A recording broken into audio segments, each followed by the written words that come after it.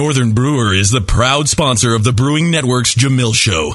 They have the widest selection of domestic and imported malts and grain, hops from all over the world, and a full line of liquid and dry yeast. No matter what style of beer you're brewing, Northern Brewer has the ingredients you need, plus fast shipping and expert staff to help you make the best beer possible. Please visit northernbrewer.com for all things homebrew.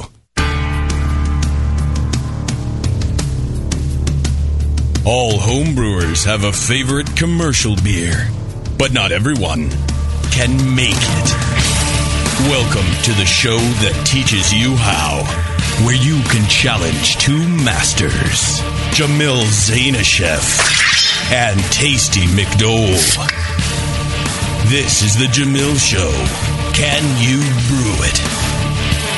Now here's Jamil. Hey, howdy, hey, my brewing brothers and sisters. Back for another wild episode of Can You Brew It? My good friend, Tasty McDole. I'm here. Tasty. Ready to go. Ready and willing is what I hear.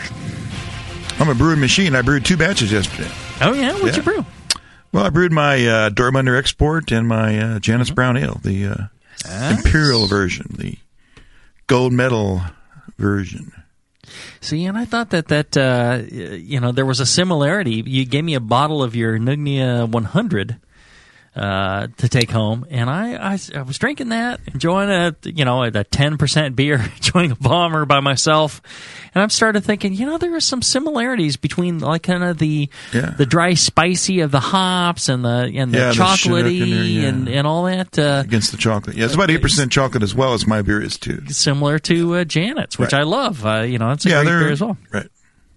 So I thought that was. Quite interesting. And, while I was doing that, I was prepping for this trip out to Minneapolis. Gonna go out there. Gonna take the Pope-mobile. Gonna gas her up, huh? Gonna gas her up. Gonna take 8 days. Gonna drive the Does Peter know about your gas problem? Gonna drive 2,500 miles so you guys don't have to. If you want to hook up along the route, we're gonna head through Reno. Going to be there probably on Sunday, the 6th of June. And then we're going to pass through Salt Lake City maybe the 7th of June. Then we're going to be in probably Wyoming on the 8th. Probably be through Rock Springs and Laramie. Then we're going to do the 9th, maybe Fort Collins and Boulder. The 10th, we're going to go through Longmont and Boulder. The 11th, maybe get down to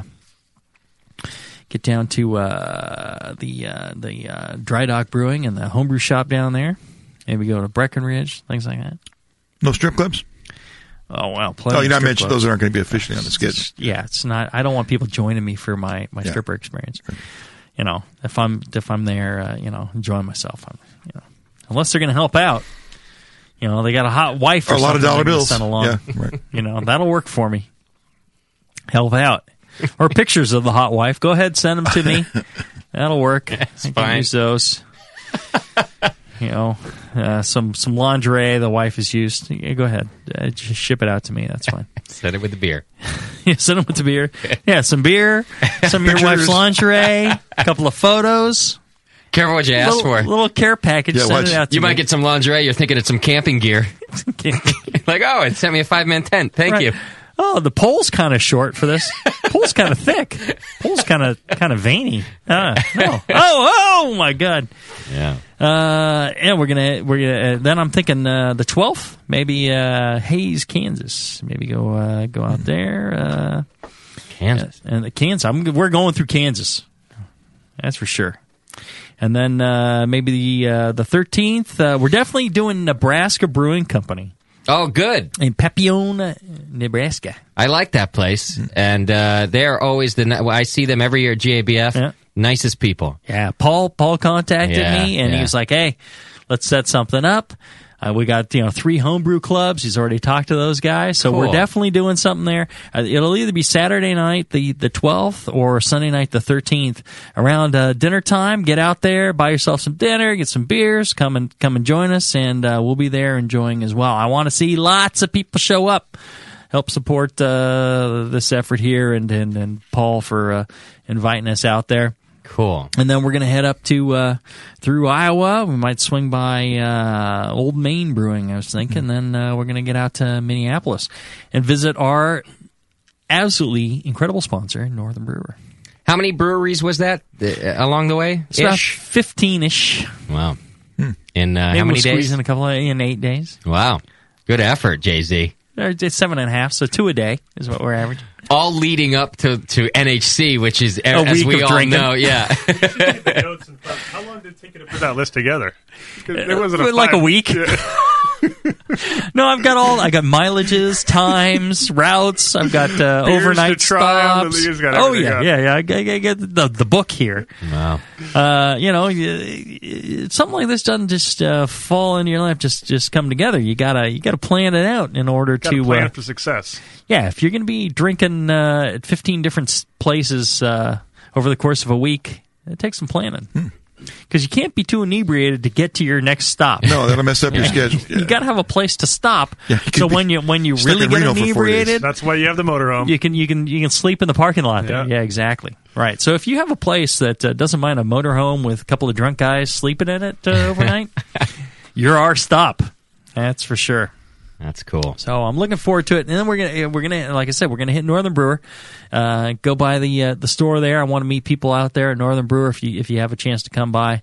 That will be a great stop as well. The people at Northern Brewer, for that it just doesn't seem like they're in it for selling stuff. They're in it for kind of like the community or for doing something right, doing something different. I don't know, that like a business run different. And very supportive of their customers and the community that the customers are involved in. That's why they support this show and make it possible for us to do this. So if you get a chance, go by northernbrewer.com and pick something up. They got a lot of good stuff there, and tell them you appreciate them supporting the show. What's our challenge for today, Justin? All right, Joe from Boston called in to challenge you guys. Here Joe you go. again, huh? Yes. Hi, Jamil. This is Joe from Boston. I'm calling about Stone Old Guardian Barleywine. It's a beer that I really like. I've enjoyed a bunch of the years that they've come out with it, especially like the 09. And I hear that they change it every year, so I imagine it'll be a little bit of a challenge to try and come up with a clone. I was wondering, can you brew it? There you go. Tough challenge, the Old Guardian. Yeah, but Joe, he's again a good choice. If you got a good choice, you tend to get on the air much faster than a crappy choice. Just keep that in mind, you guys that are sending all these requests. Also, if we like the brewer, like if we enjoy spending the time to That's interview true. them, we'll call them first. That's a good point. Anytime Mitch is great. you're asking for a Stone beer, that means I get to chat with Mitch Steele at Stone Brewing, and he is one of the great people in the brewing industry. Just extremely knowledgeable, extremely helpful, and just a great guy to talk to. Makes you feel good. Great just chatting attitude. with him. Yeah. So that's what I did. I contacted Mitch at Stone and said, "Hey, Mitch, help me out. Essentially, give me all the information I need to do this." I'm back again, Mitch. Back again for more. Help me out, man. My livelihood depends on it. And he's like, "Sure, no problem." And some of these guys are harder to get hold of than others. Mitch, he'll make himself available, immediately. He's like, "Okay, yeah, when do you need?" And he's there. And no fail. So, again, a great guy to deal with. So let's do this. Let's take a short break. When we come back, let's hear from Mitch Steele at Stone about Old Guardian. Back after this. Where were we? You stole an oak barrel from the mist of Ravenwood, and Lord Zinfandel the Avenger is in pursuit. Do you drop the barrel and run? Hell no. We need it for a Flinders Red. I'm gonna cast Pediococcus damnithus on the barrel. Sorry, your ghosts are imprisoned in his winery forever. Ugh, I hate it when Greg's the brewmaster. This sucks. What do we have here? Orville Rodenbach? Buzz off, guy. We got a brew session going. Is that an actual beer? Yeah, I crafted it. I don't really use the dice anymore. I'm a 10th level beer nerd. Are you a 10th level beer nerd? Do you get a long-lasting foam stand when you think about wheat malt? Then you're in good company at Northern Brewer. Northern Brewer has all your beer nerd needs, ingredients, equipment, and knowledge at northernbrewer.com. Plus, fast, cheap shipping, only $7.99 for the contiguous USA. And check out Northern Brewer's huge selection of dorky beer kits, including the pre-prohibition lager. Perfect for steampunk. And the single hop best bitter. Now on cask and 10 forward. Make 10th level at northernbrewer.com. Do you support the Brewing Network? Do you brew your own?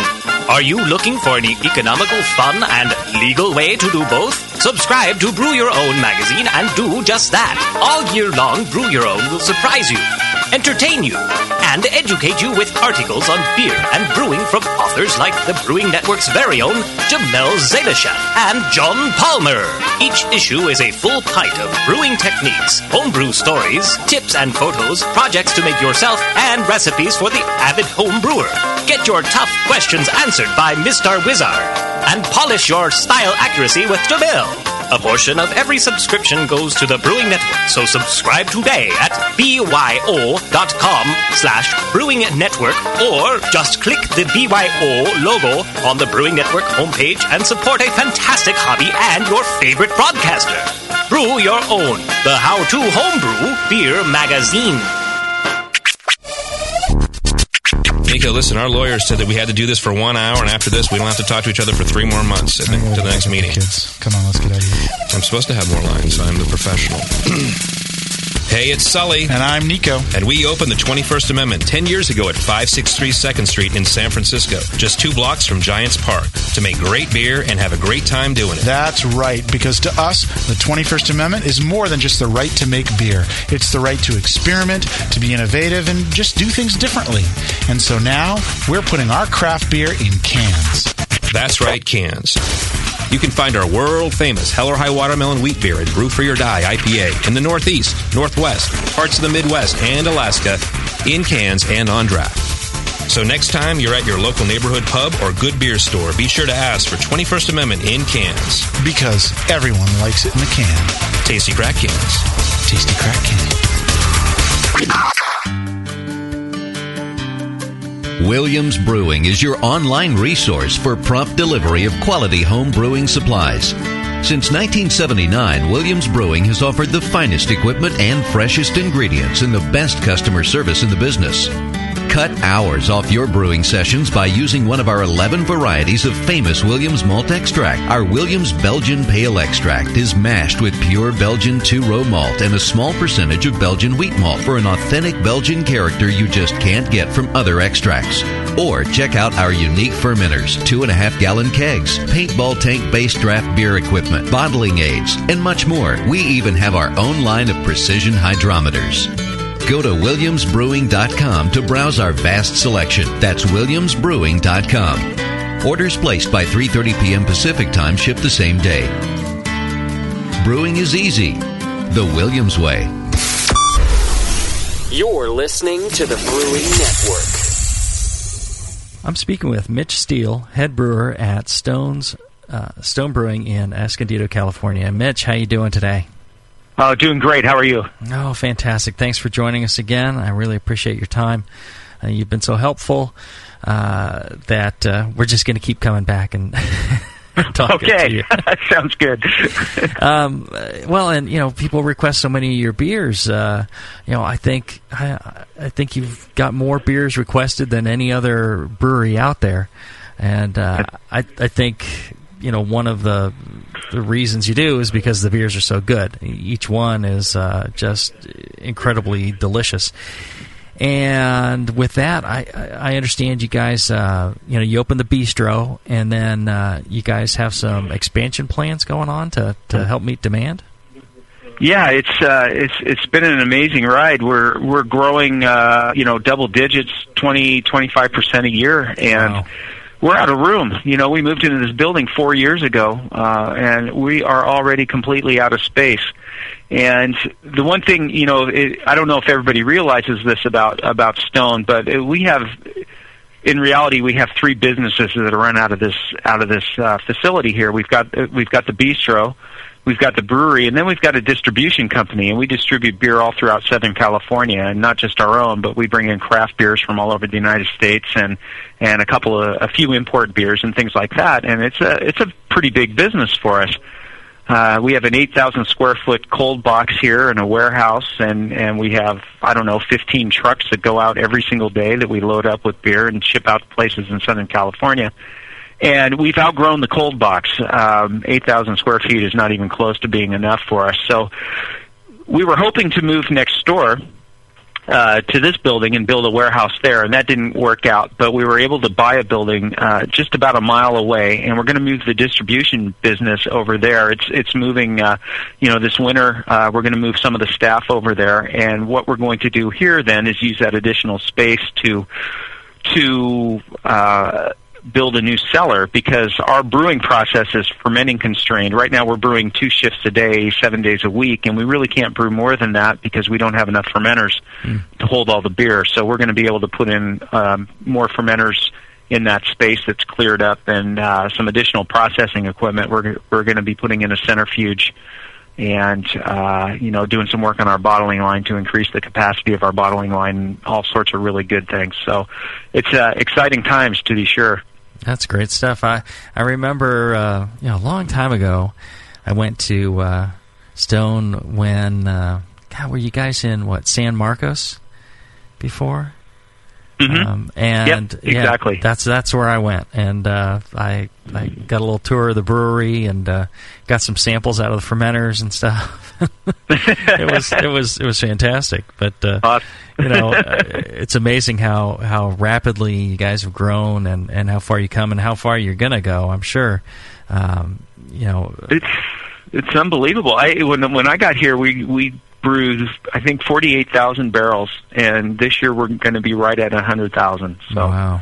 It's pretty amazing stuff. And so we've more than doubled since I've been here. Well, and I don't think there's a person that's into craft beer anywhere that doesn't know about Stone. It's unbelievable, and we've got great distributors all across the country, so our beer's getting out there, and that's a big part of our success. Is being able to send our beer to different corners of the country and be sure it's going to be treated reasonably well, and that people are going to get it the way we intend it to taste. And that's been a huge part of our success. We sell a lot of beer in places like Texas and Arizona, and the Northeast. We're doing great, and we just opened up the Southeast last year. It's been fantastic. So there's a lot of people that are really enjoying our beer, which is wonderful. Well, and I also, one of the things I enjoy that other people may have seen or may not have is on YouTube, Greg Cook has his Stone Brew kind of video blog thing going there. Yeah, and, yep, the V-blog. yeah.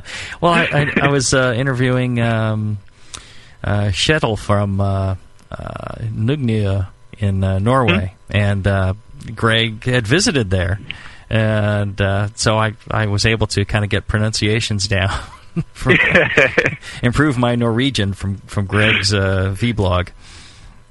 Yeah, I had to watch that too. We went over to Norway this summer and brewed a beer with Kjetil, and I had to get my pronunciations down before I left. Yeah, cool.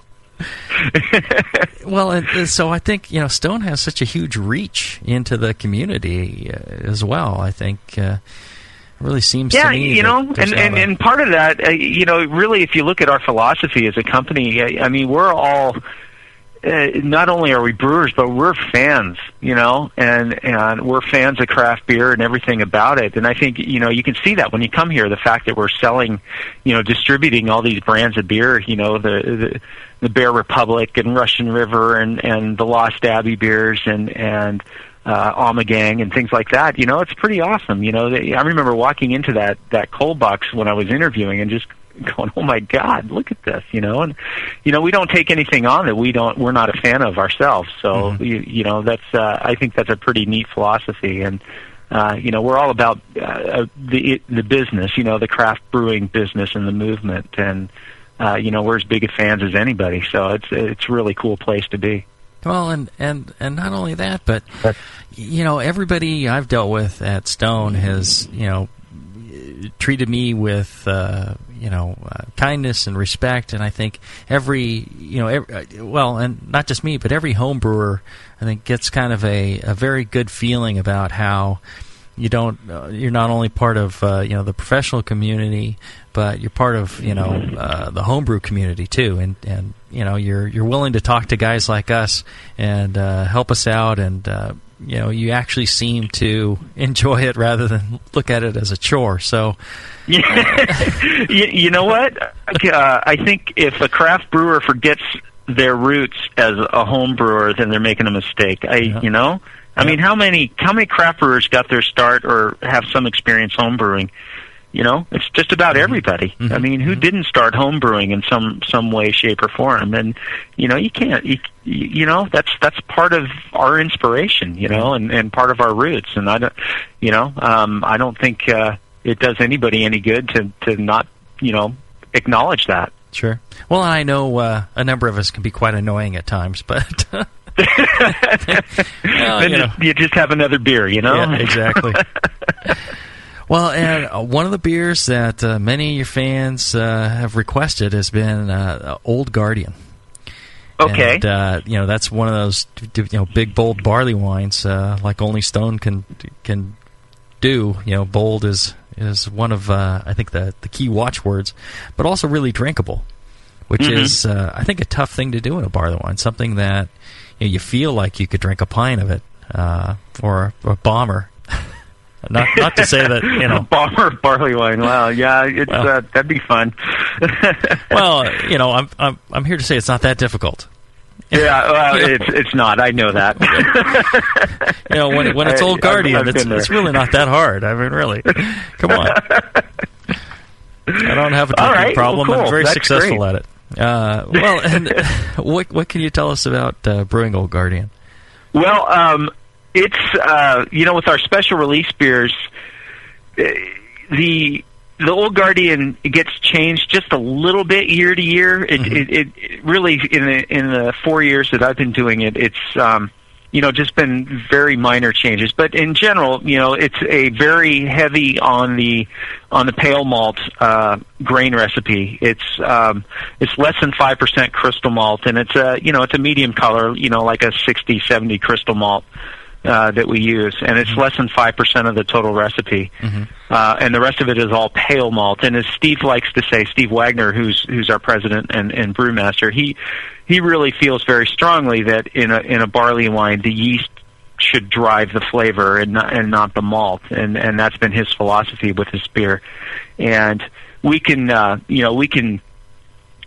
mix it up a little bit, and we have done a little bit of that, and I'll talk about that a bit. But in general, it's a very heavy on the pale malt grain recipe, just over 95%, and the rest of it is like a medium color crystal malt. The gravity on Old Guardian is about 24.5 Plato.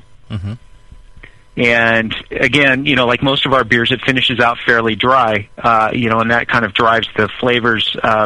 Besides the sugary flavors, finishes out at around 4.5 Plato, 4 to 4.5. So, it ferments out pretty well. We get this is probably on a regular basis the highest alcohol beer that we brew. It comes in at about 10.5% alcohol.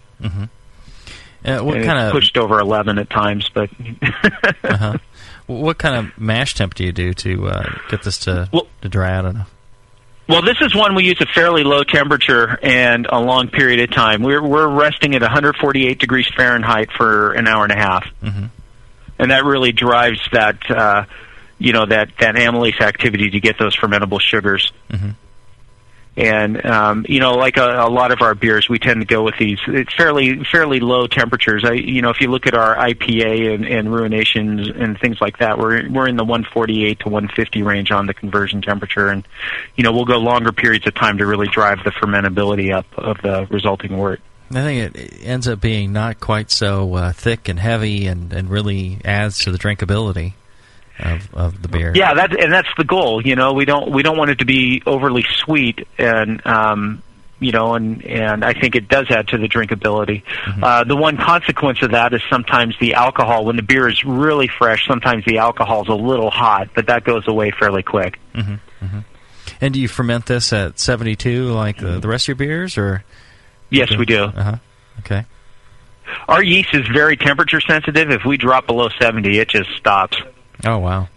And with this beer, we don't want to go too high, but if we don't keep it above 70 degrees, it especially once it starts finishing up, it'll just come to a dead stop. And how about the hopping on this beer? Well, we've changed this up a little bit over the years. What we're looking for in the hopping, and let me just take a quick look here to make sure we're looking for about 90 bitterness units in the finished beer, and that means in the wort we're running about 120 or so as a target bitterness level. So it's pretty bitter. And typically what we've done with the Old Guardian, we've mixed it up a bit based on hop availability and just our desire to do some different things with this. And like I said, we like to mix it up a little bit so we can learn a few things, but we don't want to change the overall profile of the beer too much. But typically what we do is we use a fairly clean bittering hop and fairly high alpha bittering hop. And the one that we've used the most, I would say, is Warrior. We've used Warrior, I think, just about every year, except for maybe the 2008 version that I've been here.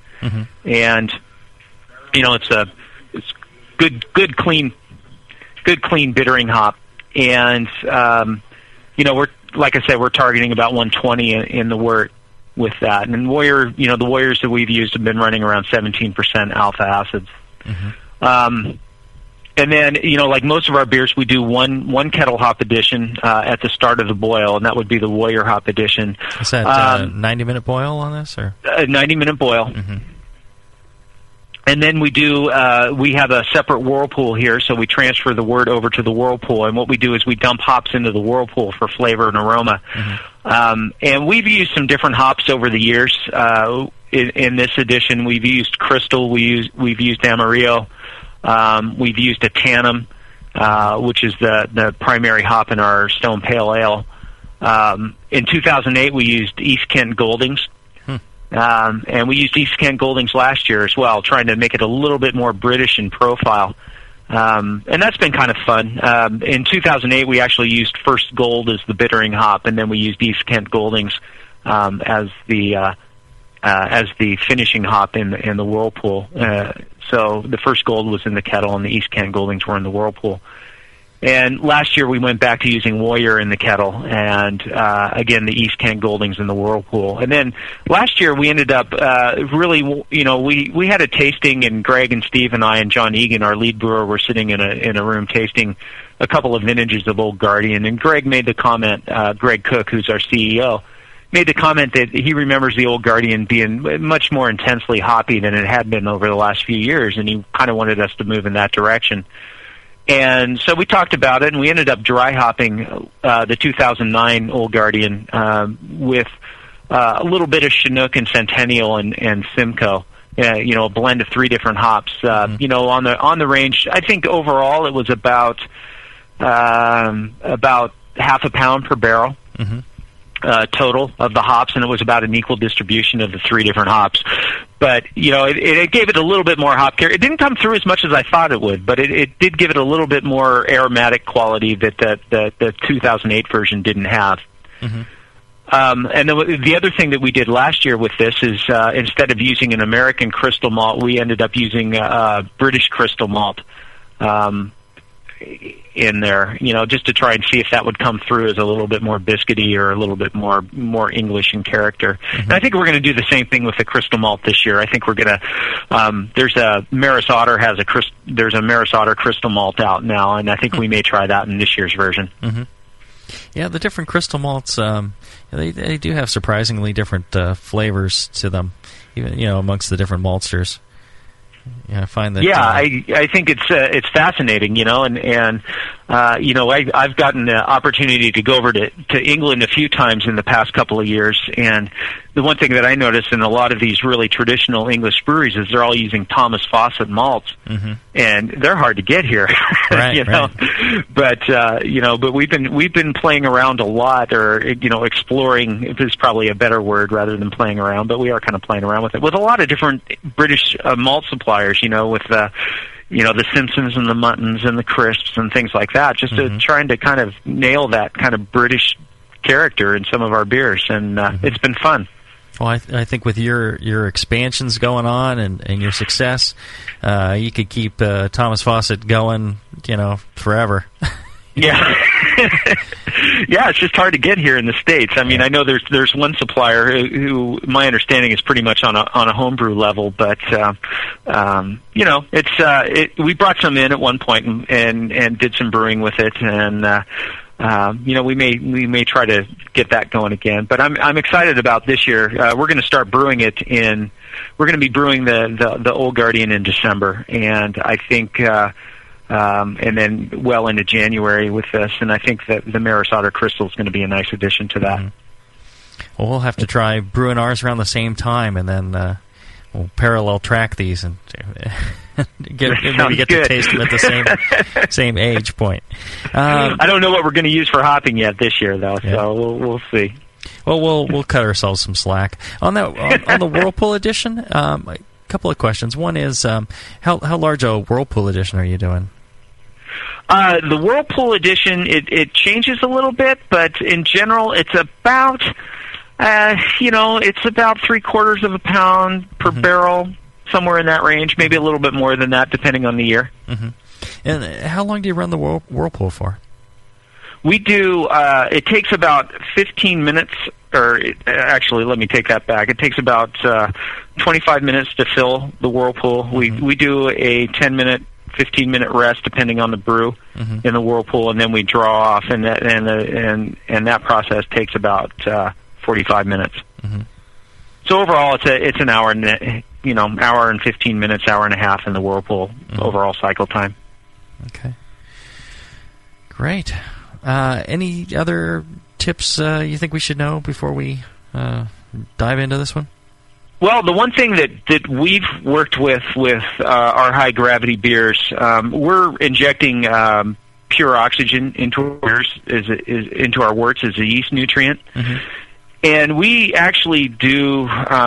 It's a couple things that we've done. We've had issues with our big beers fermenting out completely and getting down to terminal gravity, and a couple of things that we've done is we've upped the oxygen content in the injection system a little bit, and that helps some. The danger of doing that is you can actually get too much oxygen in your wort, and then your yeast just goes crazy and then dies off. And we had that issue when we were trying to dial in our oxygenation system. We had that issue with some of our lower gravity beers, but with the bigger beers, it doesn't seem to be as much of an issue. The other thing that we do, we do multiple batches here, and this really helped us dial in the fermentation. Is brewing 2 batches in one day into a fermenter and then topping it up the next day with oxygenated wort and just giving it an extra dose of oxygen a day later. Before the yeast is too far along, it's still kind of in its growth phase and just really getting going on the fermentation. And that extra boost of oxygen seems to be enough to get the yeast to really stay healthy throughout the entire fermentation. And that's been, and obviously that's a yeast-dependent thing, a strain-dependent thing. Different strains react differently with oxygenation techniques and filling techniques. But for our yeast, it really has worked. And I think one thing that people may or may not have noticed over the past 3 years is we've really dialed in the consistency with our fermentations and the completeness of the fermentations on our bigger beers, the Double Bastards, the Old Guardians, the beers like that. And I think that's really helped us a lot. Well, and I've noticed something similar. With it's interesting. You're saying too much oxygen. One of the internet lore things is, you can't have too much oxygen. It's impossible. No, I've actually found that to be true with some homebrewers. They are doing everything right, and they're ending up with a real fusely alcohol character to it. And what I found was they were using just that guy worked at a medical supply place, so he had lots of oxygen available, and he was he'd do 5 minutes at like 5 liters a minute, and he's like, well, you can't put too much oxygen in, right? I'm like, cut way back on that and see what happens. And that was the problem, was too much oxygen. I thought, hey, and I've run into a couple of people since then. If you're using air, if you're using air to aerate your wort, you can't add too much. Right. Because oxygen is only whatever, what is it, 16% or whatever it is in air, and so you don't get the saturation kind of situation. But if you're using pure oxygen, you can get up to, you don't max out at 10 to 12 parts per million. You can get up to 30 parts per million in your wort, and your yeast is just going to go bonkers, and then it's like gorging itself, and then it just explodes, and you get all sorts of. But we were having sulfur problems and fusel problems and everything else, and and we finally kind of got it dialed in. And I think it's I think the confusion comes in with air versus oxygen, because you can aerate as much as you want, and you're still only going to get 10 to 12 parts per million oxygen in the wort dissolved. But if you're using pure oxygen, you can get much higher than that, and that's a problem. Mm-hmm. Yeah, I think that's an excellent point. And the kind of the second dosing of oxygen, I've heard that as well. And I think there's something on the Lallement site, maybe it is Clayton Cove. Oh, on the yeast site, talking about doing an addition of oxygen maybe within 18 hours or something like that, or 12 to 18 hours. Yeah, and that's about what we do. And it kind of went against what I had been taught, but I had and a lot of times coming from Anheuser-Busch like I did, I have to take a step back and say, hey, you know what, the rules that Anheuser-Busch were for dealing with a beer that was a lager yeast, and that's different than an ale yeast, and the gravities are different, and so a lot of the rules that you get drilled into you at a place like Anheuser-Busch have to kind of be readjusted, and you have to readjust your thinking. And but we figured it out. Yeah, well, you certainly have, based on the quality of the beer. There's no doubt that you guys know exactly what you're doing. So, well, thank you. Or at least it appears that way to the rest of us. Sometimes you walk out of here at the end of the day, you go, what the heck are we doing? You don't always know, but it's when you get things fixed, and when the beer's tasting the way it's supposed to, and that's always a good feeling. Yeah. Well, and by judging by your fans, which I count myself as one of them, you guys just keep doing exactly what you're doing, because it's fantastic. We really enjoy it. Well, thank you very much. We'll try. That's what we're all about. We don't want to lose what we're about as we continue to grow. So that's a very important part of what we do. Well, and I really appreciate you taking the time with us again to help us out with Old Guardian. I think that's going to be another great one to try to get close to. Well, good luck. Hopefully, I'll get to taste your version. Yeah, we need to bring some of these down to you. Yeah, that'd be awesome. That'd be great to try. Yeah, it's not that far for us. It's like 5 hours or so. It's not too bad. We can make a road trip. Sure. Yeah, we'll let you taste some of our beer if you let us taste some of yours. How's that sound? Yeah, that's a deal. Okay, great. That's a deal. Thank you. All right. Downtown Joe's, located in the historic Oberon building in beautiful downtown Napa, California, offers an award-winning brew pub experience from 8:30 a.m. to 1 a.m. every day. For 15 years at the corner of 2nd and Main, Downtown Joe's has been voted Best Night Spot 7 times and Best Brew Pub for the last 4 years in a row. Brewmaster Colin Kaminsky's handcrafted ales, like his Tailwagon Amber Ale and Double Secret Probation IPA, are the perfect accent to riverside dining, live music, and a relaxing outdoor patio. Don't miss the Beer of the Month, special rotating taps, and the BN Army Member Special. Wear your BN gear, get 10% off your beer. Visit downtownjoes.com to make reservations, peruse their extensive calendar of events, or just read more about their fantastic beers. Come enjoy the fine beer, food, and music. Downtown Joe's, the award-winning brew pub where you'll feel at home. Hi, this is Push from the Brewing Network, and I want to tell you about the Brewmaster's Warehouse and how you can get 10% off your next order. I'm a pretty techie guy, but I've never seen an online store like this. It's awesome. Go to brewmasterswarehouse.com and click on Brew Builder. You can whip up a custom recipe so easily even Sven could do it. Seriously, it's slick. You can share your recipe with your own logo and notes to the Brewmaster's database if you want. And the best part, it keeps a running tally of the beer you're building while you're doing it. Then bam, click Buy Recipe and your cart is filled and ready to go with helpful suggestions in case you forgot something. This thing is amazing. Brewmaster's Warehouse is run the way a homebrewer would do it, with great service, fast turnaround, and $6.99 flat rate shipping. Brewmaster's Warehouse and the Brew Builder blew me away. Check it out today at brewmasterswarehouse.com. I'm serious. And don't forget to put BNARMY in the discount code box for 10% off your order. Check out brewmasterswarehouse.com.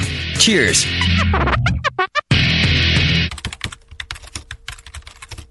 Hey, what are you doing, man? Writing a review of WLP 400. What? You're reviewing yeast? Yeah. White Labs has homebrewer reviews of all their strains. Are you new to these interwebs? Check it out. That's awesome. White Labs, your source for great yeast, invites all brewers to visit whitelabs.com to read and write your own reviews of all their yeast strains. Get real-world tips and tricks from other brewers who have made the most of their vials and post your own experiences. It's another way White Labs brings you closer to the best yeast on the planet. And send. There you go. You misspelled flocculate, dude. What? White Labs. It's all in the vial. When Blickman Engineering set out to design a great brewing stand, they knew it had to be strong, adaptable, and last for a lifetime. The top-tier brewing stand is now proudly available at BlickmanEngineering.com. It grows with your brewing skills and equipment. Start with 5-gallon coolers on its heavy-gauge stainless steel shelves. Then move all the way up to 30-gallon pots on the high-output burner tiers. Speaking of burners, the custom Blickman Engineering top-tier burners are extremely powerful, efficient, and amazingly quiet. They have safety stops to center your pot, and they'll last a lifetime and won't rust. The top-tier brewing stand allows virtually infinite combinations from traditional gravity systems to 2 tiers to completely horizontal. Configure your stand the way you want and have the freedom to change it at any time in the future. Your brewing stand should adapt with you, not force you to learn a new process. Visit BlickmanEngineering.com today to configure your top-tier brewing stand and to find a local Blickman retailer. You'll be surprised with all the flexible features and the competitive price. Start brewing with Blickman from the top tier. Live. Beer Radio. The Brewing Network. The Brewcasters.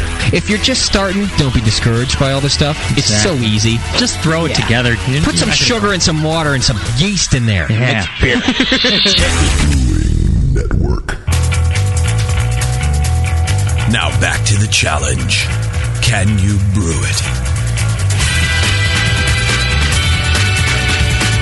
All right. I don't know if you're watching on justin.tv/brewing network, but you can see we're having a good old time in the studio. And we actually broke out. We've got a 2007 Old Guardian, a 2008, a 2009, a 2010, and one of these beers is Mike Mraz's beer. Mike is one of our master clone brewing machines here. When we have a beer that's really tough to do, that it's like a real pain in the ass, we're like, yeah, Mike will do it. Yeah, absolutely. Let's get Mraz. We'll dump it on him. Yeah. Why, thank you. Yeah.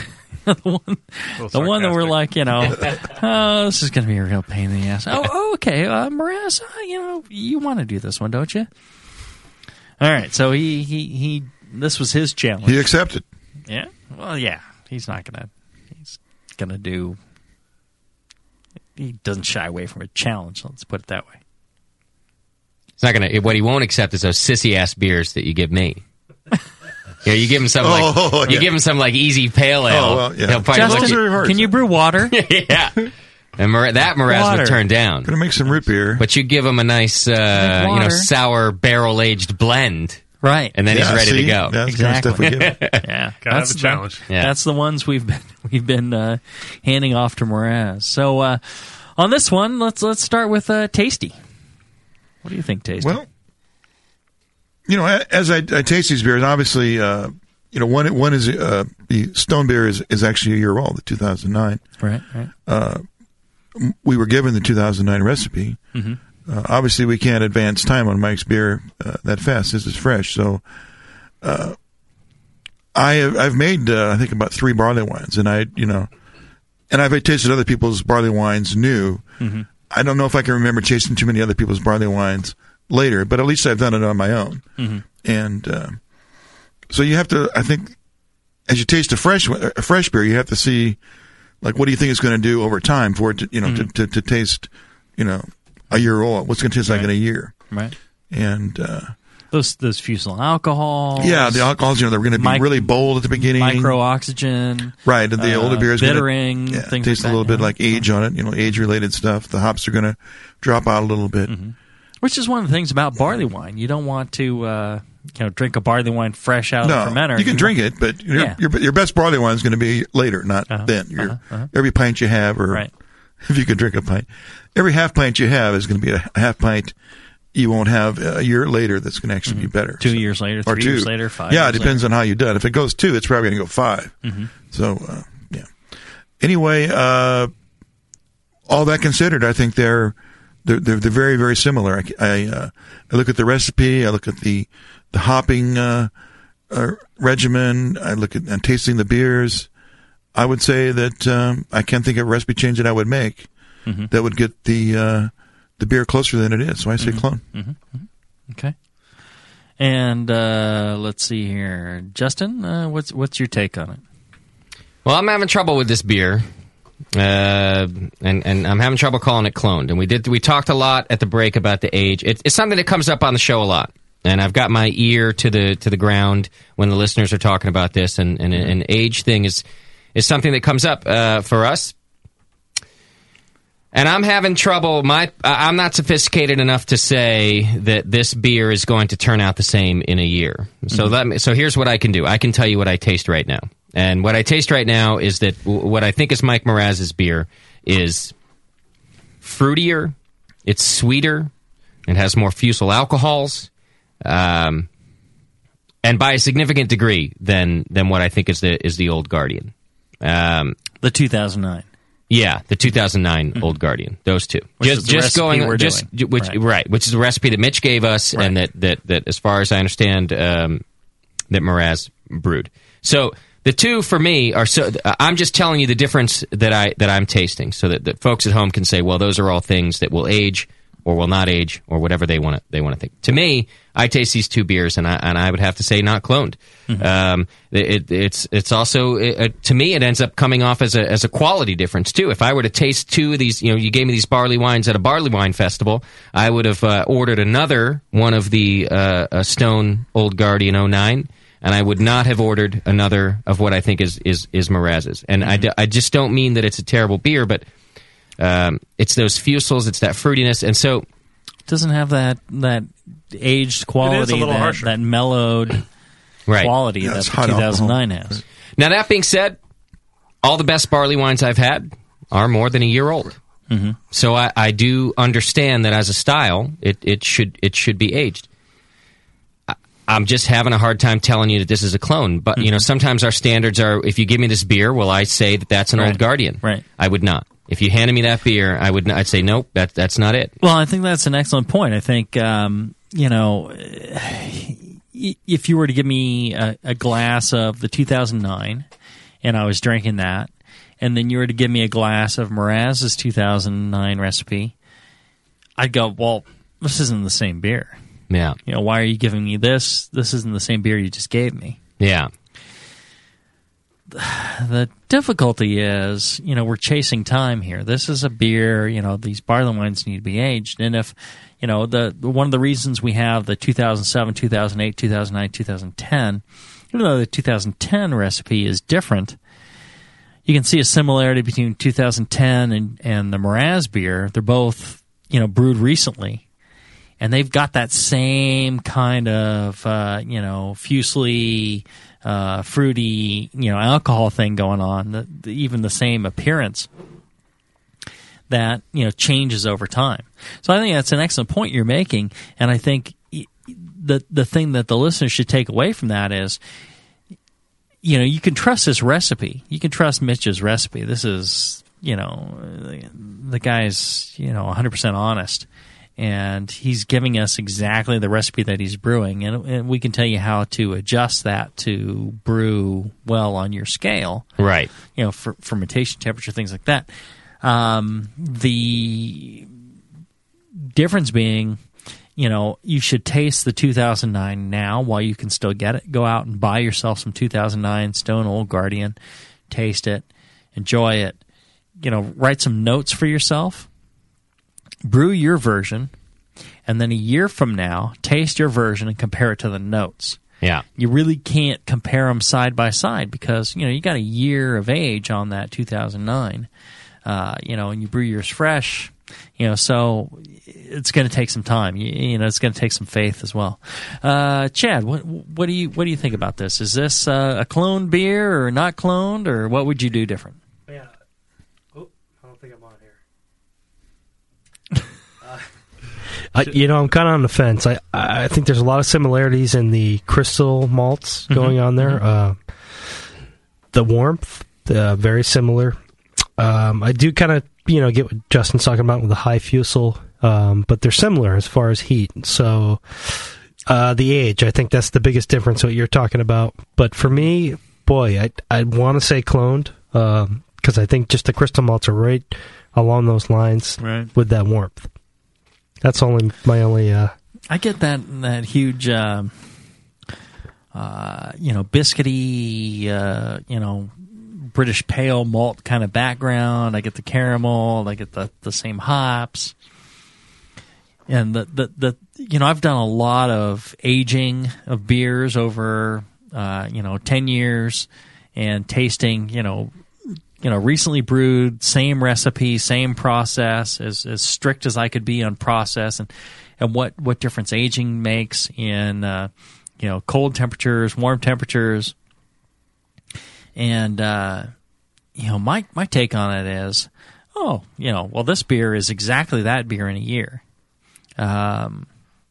It's just the way beers turn over time, and it really builds up that kind of sweet, caramel, malty, and mellows out some of those harsh hot alcohols. So for me, it's cloned. But you got to respect what Justin's saying. It's not today. It's not the same beer, no.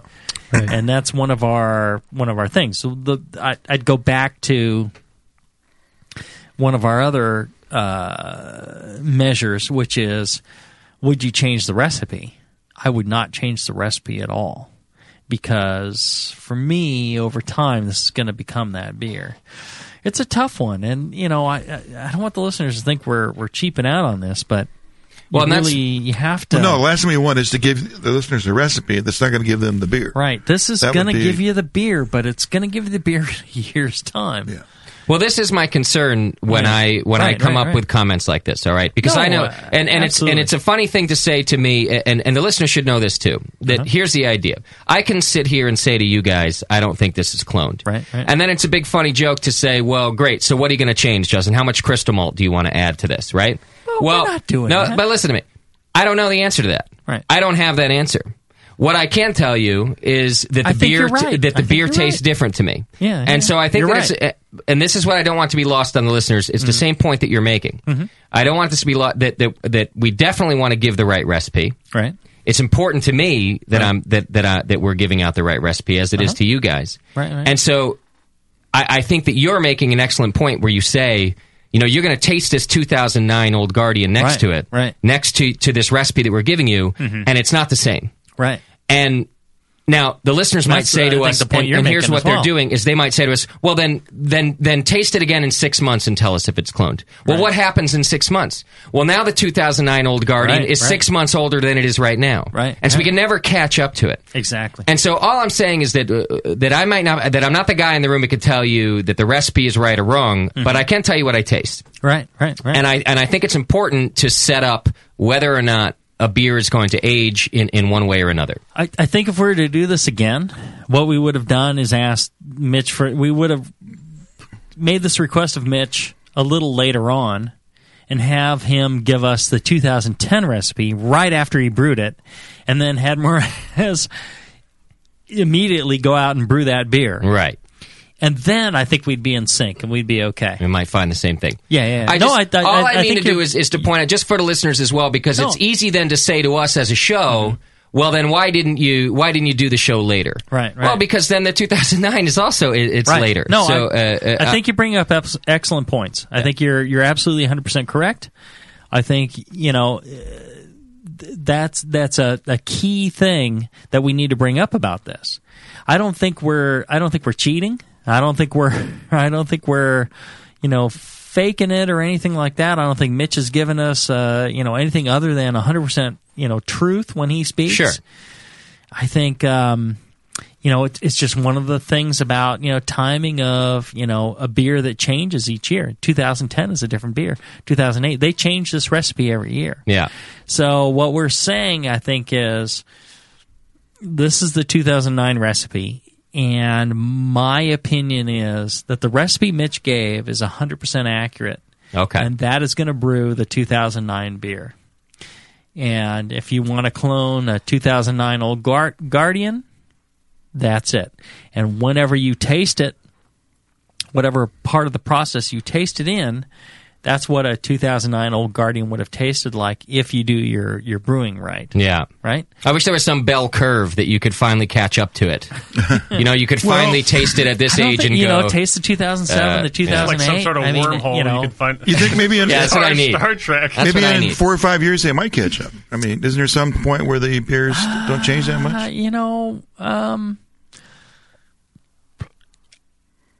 If they last that long, I mean, they're going to... I would think if you had exactly the same beer, yeah. I would think you get closer. I'd think you get closer. Now, the vertical tastings I've done of, beers over time, I've done, beers over decades. The problem is it's a different beer each time. Yeah, changing the recipe. Although, some of the British beers, they've been the same, essentially the same thing that they brewed for 200 years. And, but they taste radically different each time. And I think it's, the problem is contamination's not the same. What do you think, Stone's beers are... I've actually had some of these tested, and there's like nothing. There's no bacteria, there's no wild yeast, there's nothing in these beers. They're 100% like pure. Two of the biggest, probably famous barley wines is you got Bigfoot and you have Stone's Guardian. Uh-huh. And both these are known for their vintages. Right. Almost like a wine. Well, right. It's a barley wine, it is. And just like a young wine, it's kind of fusey in alcohol, and then they blend together with some of the flavors like a nice old wine. Mm-hmm. This marriage becomes this beautiful thing. Right. I mean, some of the breweries don't try to mimic everything identical every single year. Mm-hmm. I mean, there's obviously a reason for that. Right. Because I just think that things change over time. I will say the one thing that made me believe that I could maybe predict the flavor, as you guys were saying, that would age, is so we have 07 through 2010 in front of us. Right. So the 07 and the 08 were very similar in that aged character. They had a very a similar malt character, a little tiny bit of pepper to them, just that nice barley wine flavor I really like. Uh-huh. Whereas the 09 and the 2010 and the Mraz, they were also similar. Yeah. All right, they were a bit fruitier. They were very sweeter. Uh-huh. So I will say that those.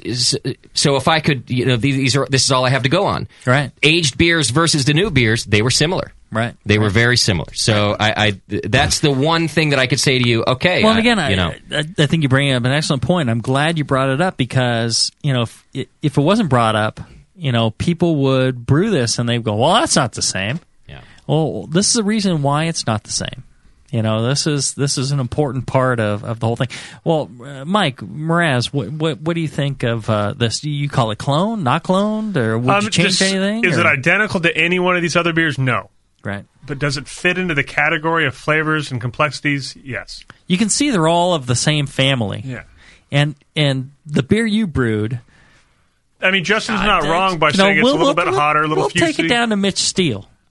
You gonna bring You're me a going bottle down of this? there in a couple weeks. I'm gonna go down there. I'm gonna get Mitch to taste this and your levitation. We'll get an official. We'll get He an had the official clone or not he had clone. the 2009 fresh. Right, He might be able to So make I'll some even go on comment. a record and say if he says levitation's not done, I'll do You'll do it again. We cloned it here. I'll Poor do it bastard. again. Right. No, yeah. Hey, I'll drink more of that. That's a nice beer. That's So true. I'm not going to complain about Well, rebrewing that one. we held brown sugar, which we had this problem with, to the same standard, where we said we'll let Jeremy. But I'm the only one in the room saying essentially not clone. And I see your Whereas point, though. during the brown sugar show, that wasn't the case. No, it was a split decision. I think. I think I was the one. It was the problem on the brown sugar, but I was wrong. Really, you guys had it fresh. I hadn't had it fresh. Yeah, because I had had it fresh, and I said it was cloned. Right. That's why I kind of asked for the recount when we had Jeremy. I think if I really thought about it, I would have backtracked and said, "Oh, okay, let me imagine what this is like fresh." And that's one of the things you do over time. You should really, store your beers, see how they change, take notes, and, see how things adjust over time. And it teaches you a lot about That's about BS. Just beers. drink it. That's what I say, Mraz. All right, so You sound like me. wait. So That's a good you were idea, kind too. of non-committal here. Yeah. You're going to call it cloned or not cloned? As far as... Oh, come on. You got to say clone or Clone not or not clone. clone? Let me just kind of lead up to it. Yeah. Clone or not clone?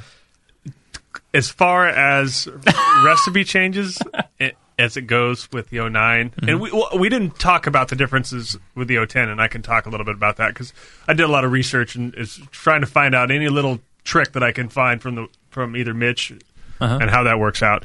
But I'll say it's cloned just because it fits in the category. Is it identical or exact like any one of these? No. Right. But any one of the other ones aren't the same. Any of the stone beers aren't the identical. same either. Yeah. So it's more of almost we'll say a wine vintage. Right. As far as it's made from the same family, the same brewery, but none of them are identical either. Even though we do have one thing going, which is time against us. So it's cloned, right? It's cloned. There is a time limit to the show. Yeah. All right. So they are barley wines, by the way. And if Mitch says it's not, then he's wrong. It's a done deal. All right, let's take a short break. When we come back, we'll get into the recipe for this beer and some listener questions. Back after this. Hi. My roommate's gone for the weekend, and I'm wearing something flimsy. Listen, baby, I told you not to call me after 8. I gotta go.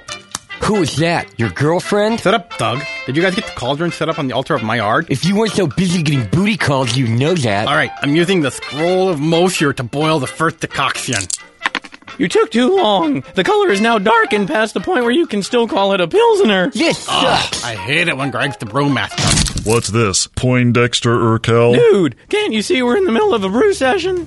Is that an actual beer? Yeah, I crafted it. I don't really use the dice anymore. I'm a 10th level beer nerd. Are you a 10th level beer nerd? Do you belch White Labs 833 and crap Simcoe? Then you're in good company at Northern Brewer. Check out Northern Brewer's huge selection of dorky beer kits, including the Cylon Detecting 3-Hearted Ale and the collector's item Super Alt. Mine's in mint condition because it's still in the box. Make 10th level at northernbrewer.com. BN Army members, are you looking for a discount on hops? Keep listening. Nico's Homebrew Supply at nicobrew.com has hops by the ounce and by the pound. Choose from varieties like Amarillo, Centennial, East Kent Goldings, Hallertauer, Simcoe, Summit, Tomahawk, Warrior, Willamette, and more. And adding new varieties all the time, many for less than $20 a pound. Whether a couple ounces at a time or an 11-pound bag, all hops are shipped vacuum sealed and frozen straight to you. Nico's Homebrew Supply offers store-wide $5 flat rate shipping and won't waste your money on unnecessary overhead or advertising. They're going bare bones and passing the savings on to you. The staff at Nico's Homebrew Supply loves to brew and is committed to keeping homebrewing affordable and accessible to anyone who wants to join in this great hobby. And for a limited time, use coupon code BNARMY at checkout for a Brewing Network discount. Visit nicobrew.com. That's N-I-K-O brew.com for your hops and more. nicobrew.com, your bare bones buddy in the brewing business. Hey, Push, the new brewery's looking good. Thanks, Finn. Piece by piece. Well, let's fire her up. Whoa! Is that a new kettle? Yeah, just got it brand new, but paid half price. What? And that blade scale? 40% off. The new tap handle? $5 instead of 13. Got a new regulator for the brew stand, too, but $5 instead of 25. Dude, where are you stealing all this stuff from? Where else? The More Beer deal of the day. Announcing the Beer, and More Beer Deal of the Day. Every day, a new fantastic deal from big items to small that will blow you away. Boil kettles, carboy carriers, sterile siphon starters, digital timers. Watch morebeer.com every day for a new deal, and you just might find the item you've been waiting for at a price you cannot believe. Hurry, because stock is limited on most items. And that sweet Guinness cap, let me guess. The More Beer Deal of the Day. Yeah, I knew it. Come on, let's brew something. Find the More Beer Deal of the Day at morebeer.com. Celebrity voices impersonated. Hey, BNers, Brewcaster Jay here. Are you tired of hearing about great beer here in the Brewing Network that you can't get at your local bottle shop? Well, we do interviews from all over the world, and we want to taste those beers too. Finally, there's a place to turn for great beers from the other coast and beyond. Brewforia.com. Brewforia has an incredible selection of amazing beer, and they're adding more all the time. From breweries big and small, craft beer, imported beer, organic, and even gluten-free. You're going to love all the choices. When the Brewcasters can't find an upcoming guest beer, we turn to Brewforia, and you should too. Just check the Brewing Network for the upcoming guest schedule and head to Brewforia.com for their beer. The great guys at Brewforia will even include free beer for you with qualifying orders. Free beer, BN Army. You know we like that. Visit our favorite online bottle shop today at BREWFORIA.com. That's Brewforia.com. Brewforia. When you can't get it, they can. Hilo, what's it feel like? Take awesome and multiply it by 2. Yeah! Spraying live beer radio all over your face. Can't get any better than this, baby. It's the Brewing Network.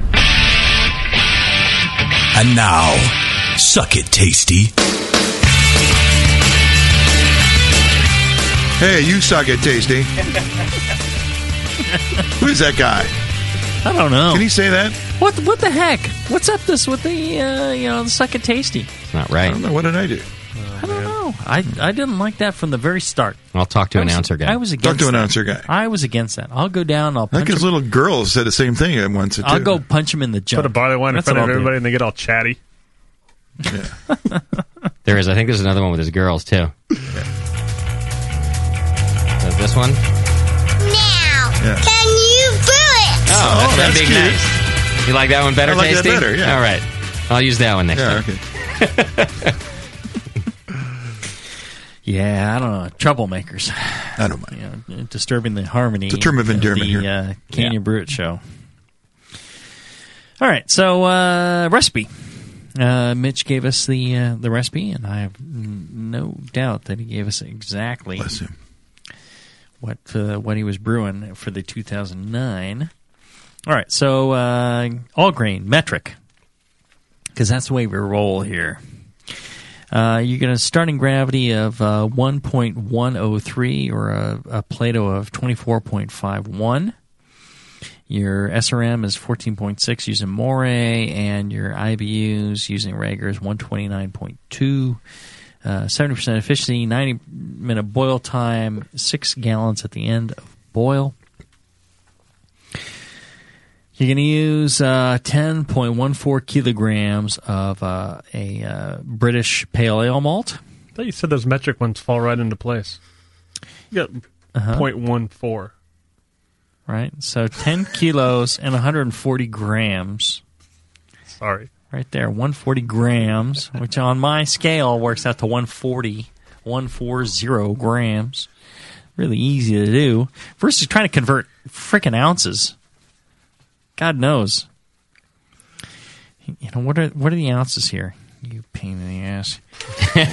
Let's see what these goddamn things are. What the goddamn ounces are. Screwed up, that's what they are. Not even, yeah. 2.35 pounds. What are 3.5 pounds? I don't have 3.5 pounds on my scale. I got 140 grams dialed in. 3.5 pounds, I have no idea. Let's see. All right. And then crystal malt, a half a kilogram. 500 grams. A half a kilo. Half a key. Rolls off the tongue. That's right. Of Crystal 75. Also a British pale malt. Hopping. This is for the 2009 Stone Old Guardian. 56 grams of Warrior at 17% alpha acid, 90 minutes. 66 grams of East Kent Goldings, 4.75 alpha acid at 15 minutes, and then dry hopping. You can do 15 grams each of Centennial, Chinook, and Simcoe at 10.5, 13, and 13 alpha acids, all dry hopped. You're going to use the WLP 007 dry English ale yeast for this, for all the stone beers. And mash temperature, 148 Fahrenheit, 90 minutes. You're going to go with a longer mash temp because, at the lower the temperature, the longer it takes for the enzymes to have the to convert those starches. So, a little longer on that. Let's see. Stone's doing this Whirlpool thing. And one of the things we do when we're trying to convert a commercial brewery's attempts to what we brew, I think Mraz, he actually whirlpools to match the whirlpool length that the brewery does. Me, I do this Whirlpool chiller thing, so I put the hops in a little earlier. They do a 15-minute EKG edition, which is their Whirlpool edition, and it depends on your process. Their water, they blend down to 100 ppm of God knows what, and they ferment at 72 Fahrenheit, but what we should do is maybe like a 67 Fahrenheit, 68 Fahrenheit, because they got those big, tall fermenters. Puts a lot of pressure on the yeast, holds down ester production, so 67 Fahrenheit would be about right. You're going to add a little O2 between 12 and 18 hours to get this thing to finish out, and they dry hop at 65 Fahrenheit. And it should finish around 4 to 4.5 Plato, which is 1016 to 1018 in that range. All right. If you're going to make an extract version of this, you're going to substitute, instead of the 10.14 kilograms of pale malt, you are going to use 7.3 kilograms of an English pale malt extract, and that'll get you quite close. Imperial, I'll give you percentages: 95.3% pale malt and 4.7 of crystal malt, and there's your Imperial. All right. Did I cover everything on the recipe? I've been drinking, Yeah. All right, Mike. So, or Mraz. So you're tasty. When this guy is sitting here, Just call him Mike. You're tasty. Tasty most of the time, actually. Yeah, and you're Mike. Hey, you, it's fine. You're Mike or Mraz, and you're always tasty when you're sitting here. Okay. No, because otherwise, too confusing. I say Mike, and you both look at me like, yes. He looks at me with a dirty look. You look at me with like a question. Like, huh? Eyebrows raised. What the fuck? So, Mraz, tell us about your brewing this beer and what your thought process was in cloning this. Well, obviously, with this beer being all malt and being such a big beer, I knew that if with the recipe that was given to me, I would never get the sugars I needed out of it. So first thing I did is, I think it recipe 6 gallons, right, correct? So I bumped it up to 9 gallons. Well, and that's one of the things. So because there's just no way I could get my efficiencies. Most beers that I make above 1090, I have to pretty much wasted grains, because you just can't seem to rinse the sugars. Right. So if you're all grain and you're brewing this thing, you have some DME on to make up for the difference, for one. And the other is, even when you get down to a 1-to-1 ratio, really thick, fairly thick mash, you're not going to exceed like a 1090 starting gravity. And then you got to boil your way to the rest of it. Now, if you got a 90-minute boil, it may not take you out to the 1.13 gravity that you're looking for. So what Mike's doing is he's starting with an even bigger, thicker mash and just first runnings and then boiling that. Yeah, correct. Because, you end up, you're going to end up, easier. With a problem. So anytime you're making a big beer, and I got this from Mike McDole, is, have a bag of DME on hand.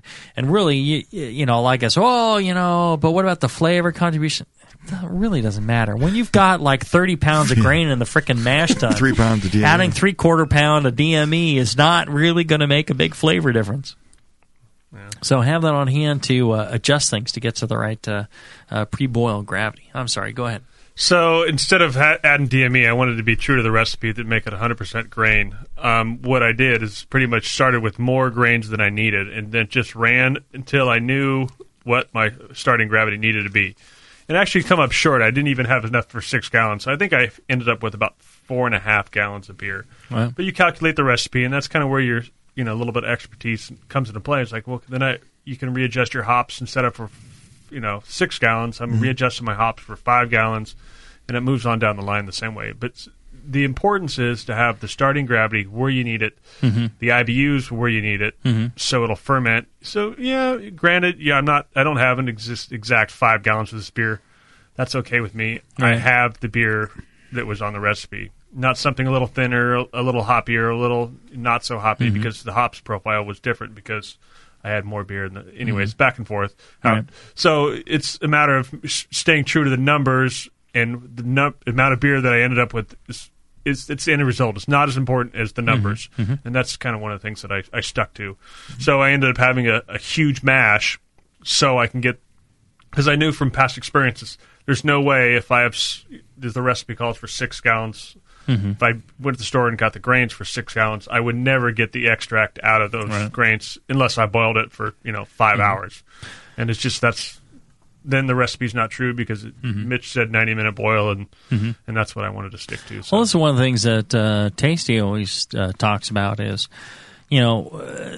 when you're at your start of your boil, you should be taking your gravity reading. This is where refractometer really comes into hand. Or anything that measures quickly like that. At the beginning of the boil, take your reading and see where you are in terms of your anticipated pre-boil gravity and volume. And what I like to do, based on you telling me this, is okay. I know I'm boiling for 90 minutes, so every 30 minutes I'm going to take a reading, and I'm going to see if my starting gravity was, should have been 10-13, and my finishing should have been 10. Or should have been 13 Plato, and my finishing should have been 16 Plato. I got 3 Plato, so every 30 minutes I should be gaining a Plato. Are you tracking? 30 minutes in, I should be at 14 Plato, and 60 minutes in, I should be at 15 Plato. And if I'm not tracking properly, then my hop additions, this is what's critical, is hop additions. Bittering, I need to adjust. I need to adjust for the volume that I've got, like Mraz is saying. I should make sure that the volume that I'm boiling is the volume that my bittering additions are married to, and flavor additions. And also for timing, if I'm going to boil longer or less, those hop additions that I want later in the boil, they need to match up with the timing that I'm going to do. If I toss in a 10-minute addition, then I decide, I'm short of my gravity. I'm going to boil another 30 minutes. Right. Well, you've just screwed those 10-minute additions. They're not quite right. Exactly. So what I'll do is if my late hop addition start at 10 minutes, then I'll 15 minutes out, I'm taking a gravity. I'm saying, okay, it looks like I am going to be at 0 or I'm not. If you feel like I need a little bit more gravity driven out of the beer, I'll just delay that addition, and I'll still pull the 60-minute or 90-minute hops out at 90 minutes, not like at 110 minutes. And you're doing bags. Yeah, so I got it in bags so I can do that. You got the big sacks. Got big sacks, yeah. Right. Well, for me, I consider doing that. I don't like a big sack. I like to free run. So do I. I like going commando. Exactly. And not to sack it up. And but the difference between a 60-minute edition and a 70-minute edition, not a big deal. Yeah. You're really not going to gain a lot of bittering from that. Really, volume is a much bigger thing. Sure. And so Mike's advice on checking your volume and your gravity and make sure the volume that you're hopping for is correct. That's important. You need to make sure that, so you can go long on that. But on the flavor and aroma additions, that's a critical item. And you don't have to, as soon as you get your mash, you don't have to bring it to boil as fast as you can and get everything started.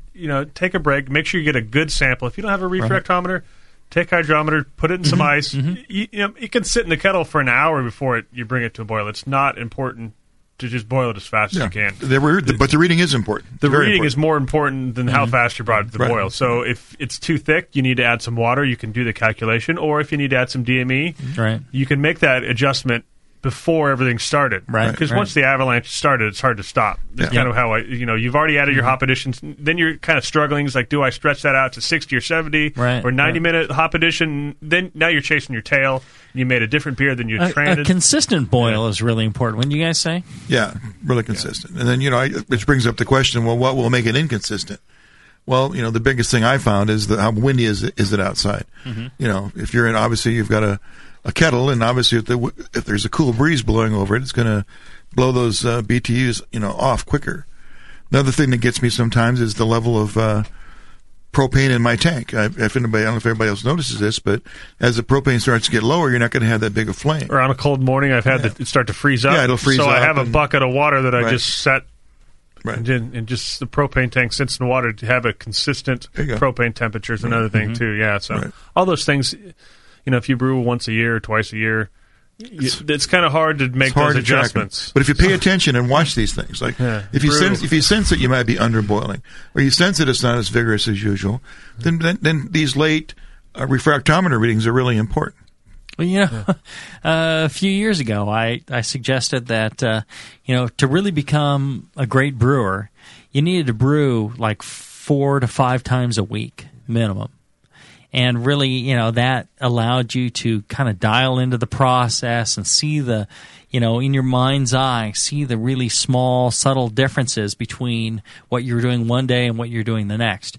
And I got hate mail on that because they're like, I can't brew every day of the week. Oh, what the hell's the matter with you? I'm like, well, you don't have to do this. You can still be a great brewer without that. But, if you could set aside, a period of vacation where you got a week off of work, brew every day, like twice a day, every day. Like sending yourself to beer school. Right, yeah, and just brew. This is what Chad did.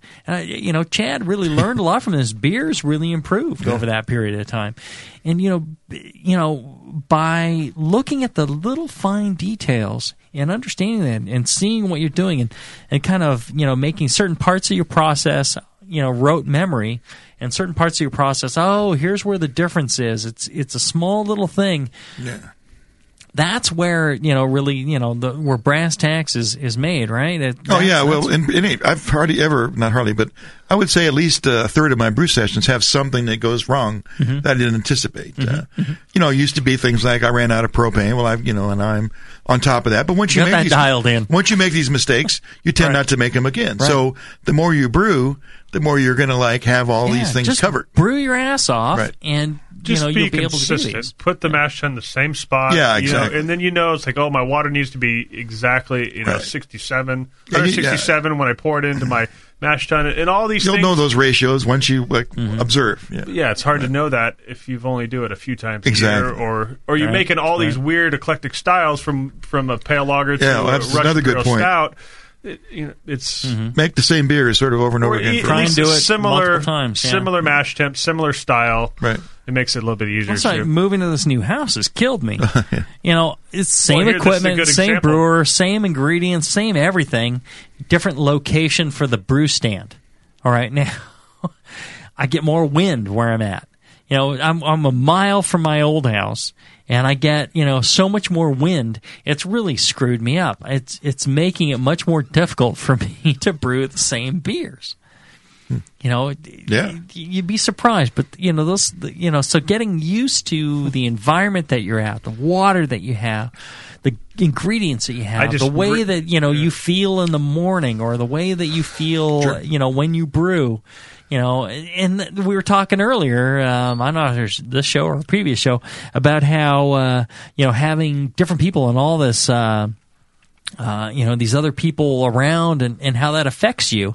Your mental state is different when you're brewing with other people, and you tend to, you worry about food or, going and getting another beer, all this, and it screws up your beer. Yep. So, these little differences change your beer. That's why, the same brewery, professional breweries, they'll have a brewer in there, and then a lot of times they'll disregard the brewer. And it's like, who gives a shit? I got the recipe, I got the equipment, I got the grains, I got the distribution, I got everything. The owner will think, and then the brewer doesn't mean dick to me. Who cares? I'm not going to pay him more than, slave wages, and then when the person is not happy, get the hell out of here. I'll hire any home brewer to come in and fill in for you, buddy. I got everything here. They bring the guy in, and beers aren't the same. Yep. Why aren't the beers same? It's those subtle little differences that, make the beer, that much different. Right. Timing. So, yeah. Makes a big difference. All right. We got any questions from the chat room? Yes. A couple questions came through today. Shooter wants to know, for these long-aging beers, like we're talking about here, do brewers traditionally like to age them in kegs or bottles? He says, I know some styles a touch of oxidation is kind of a nice touch, but wondering about what brewers would think. So obviously these were all bottles that we had. Right. I think most commercial brewers like to get them the hell out of the brewery, right, onto the shelves and have people buy them. What would you do? So they can make more beer. That said, I think a lot of these breweries, they stash away a couple of cases of bottles, they stash away a couple of kegs, and they try them later on as well. For me, the difference being when you keg a beer, there's pretty much no oxygen that gets in that beer. I mean, past the initial kegging, right? When you bottle a beer, there is some micro-oxygen that sneaks in past the crown cap, right? And that affects the beer. So those will oxidize faster than something that's in a keg. I think you can age a beer in a keg, and you can get some of the complexity of that. It's different than oxygen that gets in the beer, and you get a different kind of aging and oxidation. I think that's faster.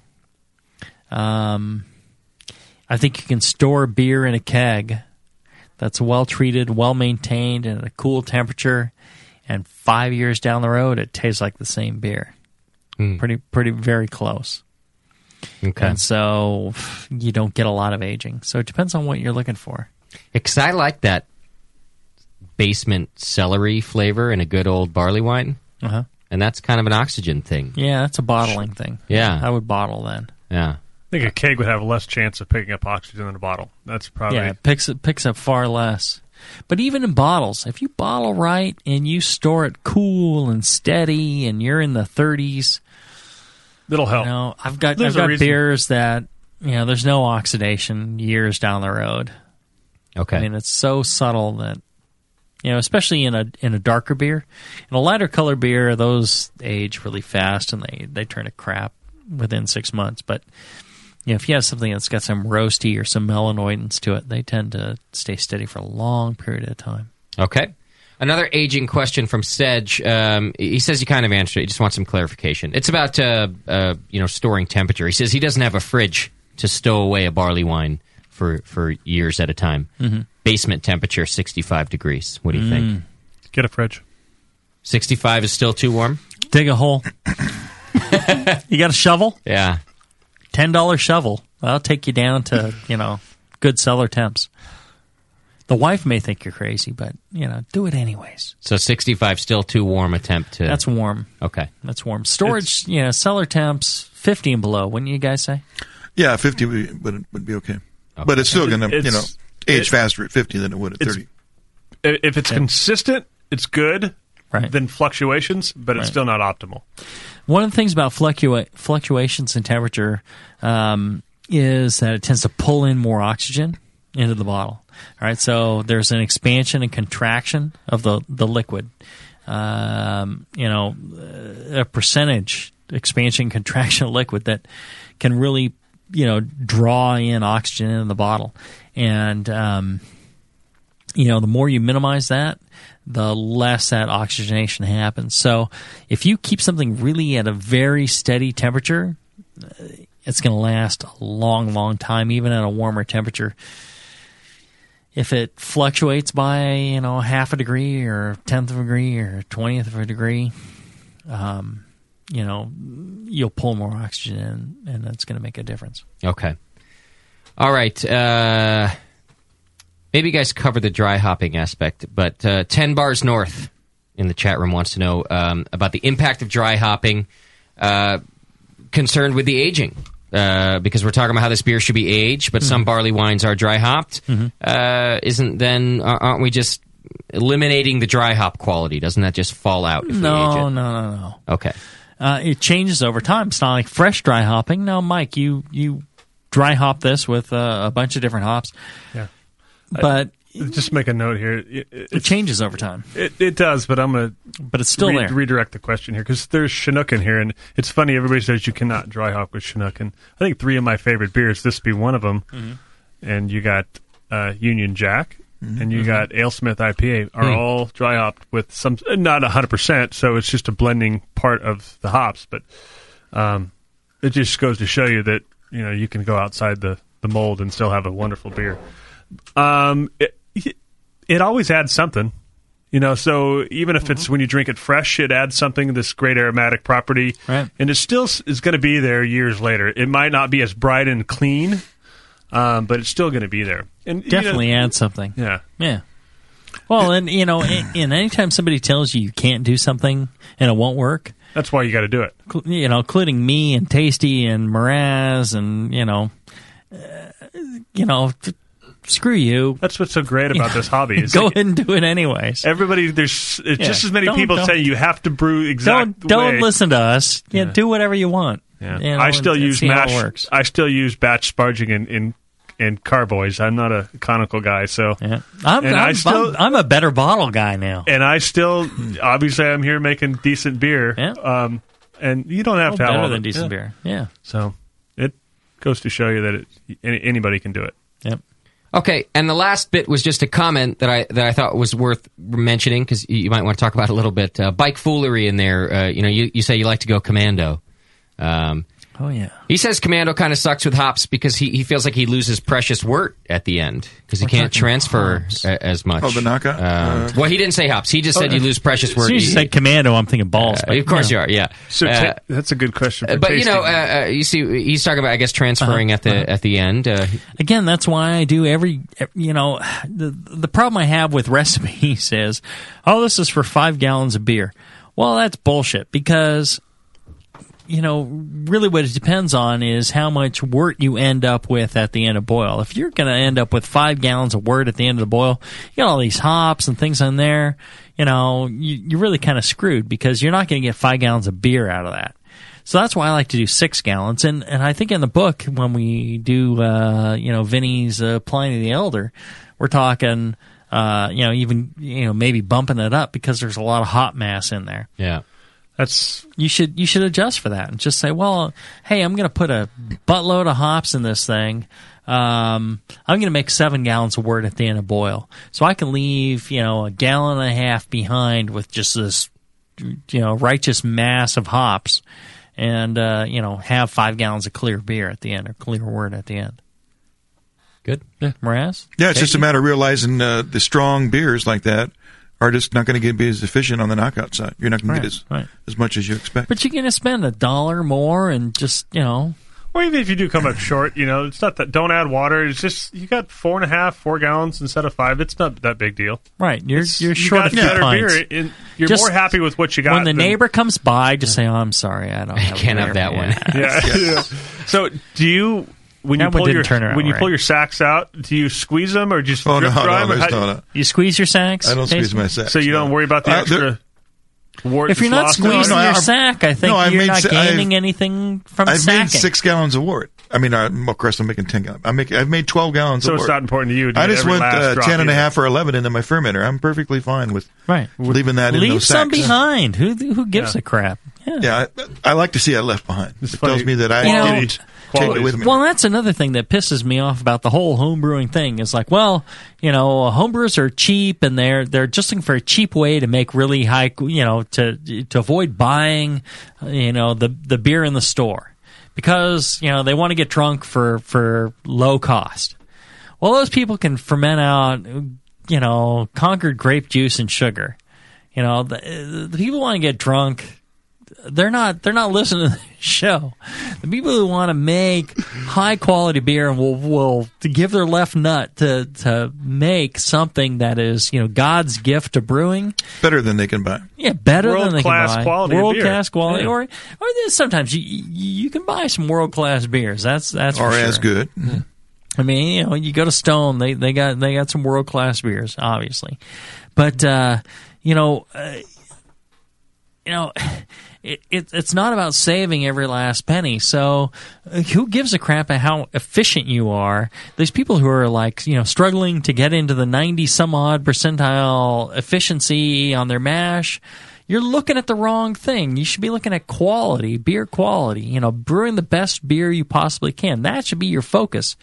Because you're not, if you're doing this for efficiency, just go out and buy Budweiser because, that's about as efficient as it gets. You can buy that when that's on sale. You cannot brew beer that cheap. No. You cannot get that percentage of alcohol at that low a price. Really, it's impossible. Yeah. As a home brewer, it's impossible. Unless you're getting your ingredients for free. Counting your propane and all that stuff. Yeah. Even then, the energy to cook the rice, all that stuff, I'm telling you. Focus on beer quality. You want to, that. And when you go out and buy beer, focus on beer quality. Right. Focus on those breweries that are providing the best beer possible, not the lowest price. If somebody's selling a beer for, $10 for a bomber, Sierra Nevada Estate beer, that is one fantastic frickin' beer. It's phenomenal. It's just the fact that everything's grown in house, right?